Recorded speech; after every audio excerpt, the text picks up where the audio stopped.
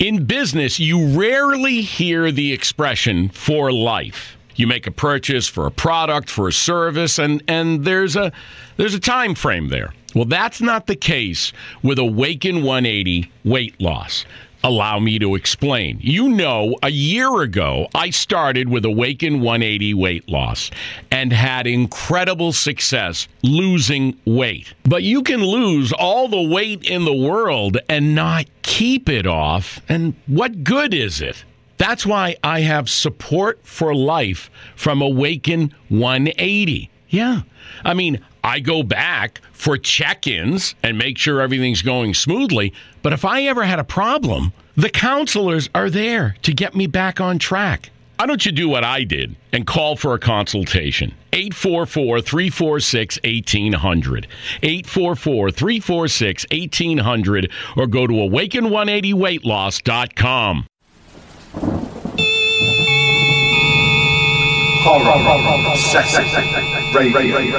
Ladies and gentlemen, boys and girls, freaks and geeks of all ages, welcome one and welcome all to Planet Grindhouse, brought to you by Horror Obsessive Radio, where other podcasts look at the A-list movies, the creme de la creme of cinema. Planet Grindhouse focuses on the other letters of the alphabet from B all the way through to Z. Here at Planet Grindhouse, we revel in the sometimes brilliant but mostly awful films that have been committed to celluloid. Drive-in movies that you would walk out of, horror movies that are as horrifying as a basket full of kittens in mittens, and sci-fi movies where the set wobbles and they leave the strings in shot. This is our domain. I am your host, Neil Gray, and each week I'll be bringing you my thoughts on the world of the trashiest of cinema. From comparing films to best-of lists, from essential viewing to history lessons, Planet Grindhouse promises to bring you the best of the worst that has ever graced the silver screen.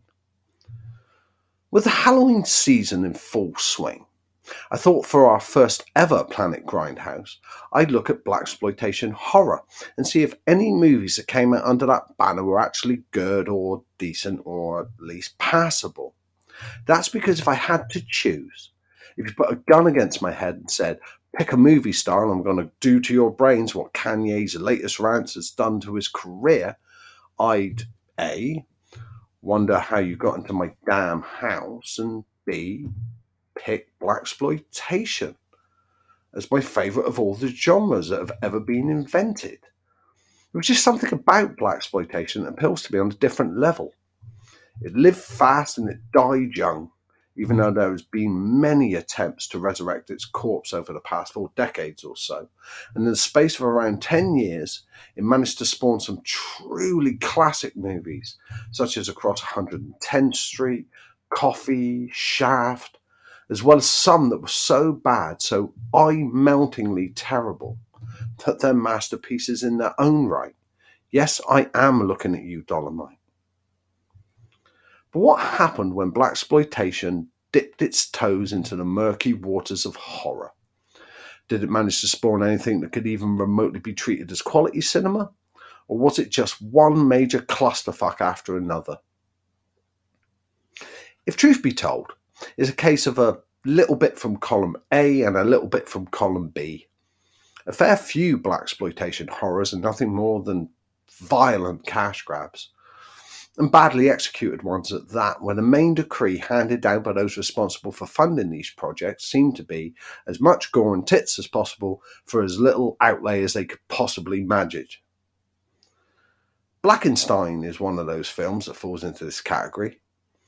Made for the measly sum of $80,000 and raking in a cool $2 million at the box office.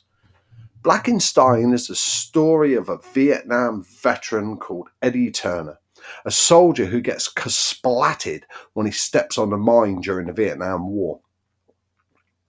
He eventually finds himself in the care of a Dr. Stein. Really?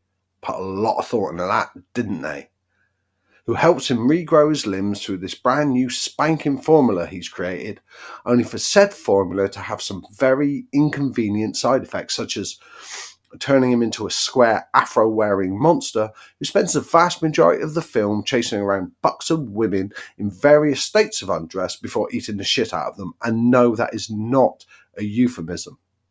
Eddie eats them like he's chowing down on hot dogs at a baseball game.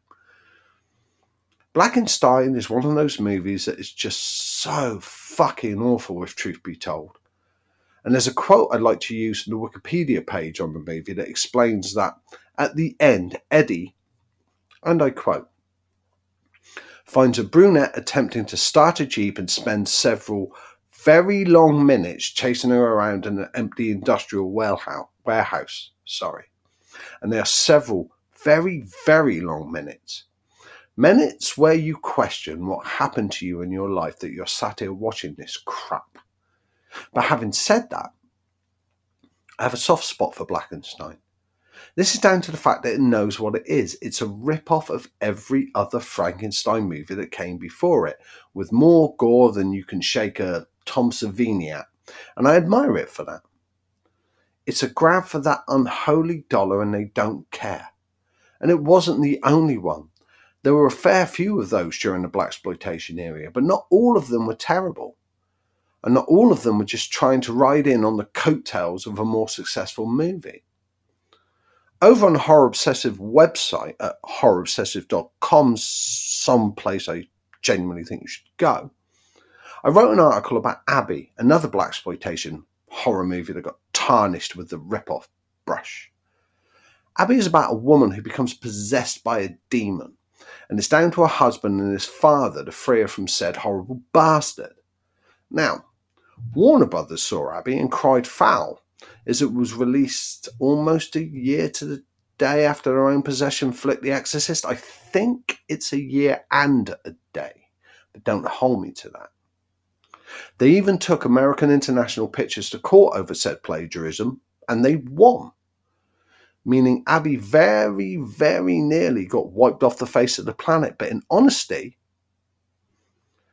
I don't think they had a case. In business, you rarely hear the expression for life. You make a purchase for a product, for a service, and there's a time frame there. Well, that's not the case with Awaken 180 weight loss. Allow me to explain. You know, a year ago, I started with Awaken 180 weight loss and had incredible success losing weight. But you can lose all the weight in the world and not keep it off. And what good is it? That's why I have support for life from Awaken 180. Yeah. I mean, I go back for check-ins and make sure everything's going smoothly. But if I ever had a problem, the counselors are there to get me back on track. Why don't you do what I did and call for a consultation? 844-346-1800. 844-346-1800 or go to awaken180weightloss.com. One of the biggest complaints that Warner Brothers had with Abby was that the protagonists in both Abby and The Exorcist were possessed by demons, and in that they had a point, but outside of those two similarities, they really had nothing in common. In The Exorcist, Regan McNeil had a body taken over by the devil, whereas here Abby Williams is inhabited by Eshu, a West African spirit of whirlwinds and chaos. But if that wasn't enough of a difference for the people, G. Cornell Lane decided that Eshu was also a sex demon. And no, I don't mean that Eshu hung around in bars boasting to anyone who would listen about his bedroom gymnastics. Luckily, a few copies of Abby still survive to this day, and if you really do enjoy trash cinema, no matter how great William H. Marshall is in it, then I can't recommend it highly enough. But Neil, you dashingly handsome font of knowledge, you, isn't there any Blaxploitation horror worth watching, I hear you ask? After all we've done for 5 minutes is tell us about crappy movies that should be buried under 60 tons of concrete. Well, dear listener, you're in luck, as there are actually quite a few hidden gems lurking in the dirt. Straight off the bat, puns, I've got them, you've got Blackula and a much maligned sequel, Scream Blackula Scream. Released in 1972, Blackula sees Prince Now, I apologise if I get this wrong, but it's a very difficult name for me to say. Prince Mamawaldi visit a certain Count Dracula to try and convince him to stop the slave trade, to which Dracula, who it turns out is a fucking racist douchebag, tells him to go fuck himself, turns him into a vampire and lets his wife starve to death, while the prince gets to hear it all in its agonising glory because he's locked inside a coffin while his wife is trapped in the same crypt as him, dying to fuck. Did I mention Dracula was a fucking racist douchebag in this? When he's eventually freed from his resting place after a couple of interior decorators go to Castle Dracula and buy the whole place up kit and caboodle because plot, he finds himself in 1970s Los Angeles and just happens to bump into Tina, played by Vanette McGee, who is the spitting image of his very, very, very dead wife. Mainly because she played both characters, but shh. What follows is a love story of sorts as sees Blackula woo Tina by munching on anyone who gets in his way, while at the same time coming clean to her that he's the undead, to which she doesn't bat a fucking eyelid. Blackula is a great movie that would have fallen into the meh category if it hadn't been for William H. Marshall. When Marshall signed on to play the iconic role, he was a stage actor who had not really dabbled in film. So the first thing he did was go to the director and the producers and say, this guy has no backstory, he needs one. Basically, without Marshall's insistence that Blackula had a soul before his transformation, a soul that is still very much evident, at least at the end of the film, then Blackula would have just been another cut and paste job of every vampire movie that had come before it. What William H. Marshall brought to Blackula was the intelligence to know that for this movie to succeed, it couldn't just be another by-the-numbers Dracula film, and his insistence that Blackula had depth to him pays off massively. Blackula was a success. Even if that success wasn't what you'd call roaring, if some figures are to believe it cost about $500,000 to make and raked in $1 million at the box office, and even though that's double your money, it pales in comparison to Blackenstein, let's be honest. And in 1973, Scream Blackula Scream was released. Now, Scream Blackula Scream has long been a divisive movie amongst, well, movie fans, I suppose, which is something I never truly understood. Just because you don't like it, I'm not supposed to. But I love it. And not for the plot about voodoo and Blackula trying to get his vampire curse lifted, which is quite clever, but because it's got Pam Grier in it, and that woman can do no wrong. I am a massive fan of Pam Grier. I fell in love with her the first time I saw Coffee, when I must have been about 10 or 11, and then went out of my way to watch and collect everything she'd ever done. But it wasn't just because a young boy about to turn into a man had an awakening that I prefer Scream Blackula Scream, but because of the chemistry between Pam Grier and William H. Marshall. Now, this isn't that much of a shot at Vanette McGee, who I think is a superb actress when she was allowed to shine, but her role in Blackula was just to be scared, then confused, then walk around like a zombie. Anyone could have done that, and the movie wouldn't have been any worse because of it. But if you take Pam Grier out of Scream Blackula Scream, then it's an entirely different film, and one that would have been far, far worse off without her presence in it. But William H. Marshall walking around biting people and Pam Grier being sexy as fuck aren't the only forays into blaxploitation horror worth looking into. There's Ganja and Hess, and yes, I don't like that title either. There's about Dr. Hess Green, who gets stabbed with a cursed dagger and turns into a vampire himself. That is a good film. At least now it is. For years, there was only a 78-minute version available that cut out all the actual plot of the film to go for gore and exploitation because, fuck you, who needs plot when we can make money? But there's now a full 113-minute version of it you can buy that is far, far superior and turns what was just a cheap cash grab, there's that expression again, into an actual terrifying horror movie. There's also Dr. Black and Mr. White, takes the Jekyll and Hyde formula and turns it on its head by having the main character, Dr. Henry Pride, invent a formula that turns him white when applied and leads him to go on killing sprees of magnificent proportions. And finally, I can also highly recommend JD's Revenge, a subtle tale of a dead gangster possessing a young law student to seek revenge on those who were responsible for his initial violent murder. So is Blaxploitation horror worth your time, dear listener? Well, that all depends on what you're looking for in horror movies. I love trash cinema. I make no bones about it, and I will watch the worst crap imaginable just because I find it funny.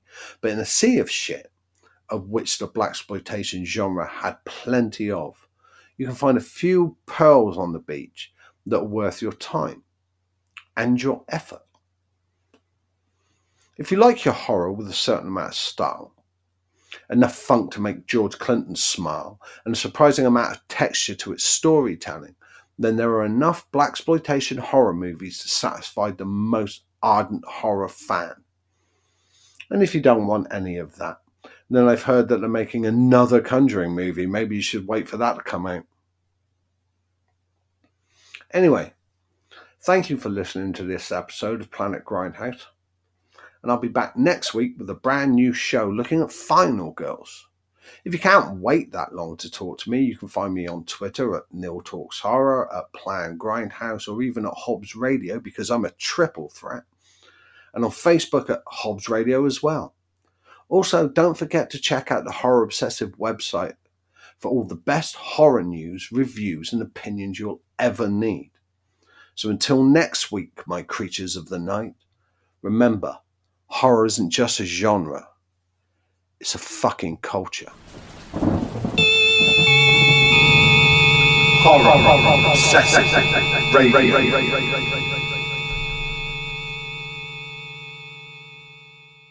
In business, you rarely hear the expression "for life." You make a purchase for a product, for a service, and there's a time frame there. Well, that's not the case with Awaken 180 weight loss.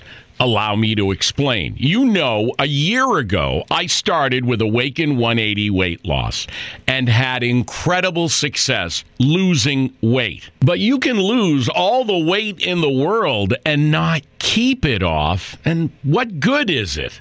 That's why I have support for life from Awaken 180. Yeah. I mean, I go back for check-ins and make sure everything's going smoothly. But if I ever had a problem, the counselors are there to get me back on track. Why don't you do what I did and call for a consultation? 844-346-1800. 844-346-1800 or go to awaken180weightloss.com.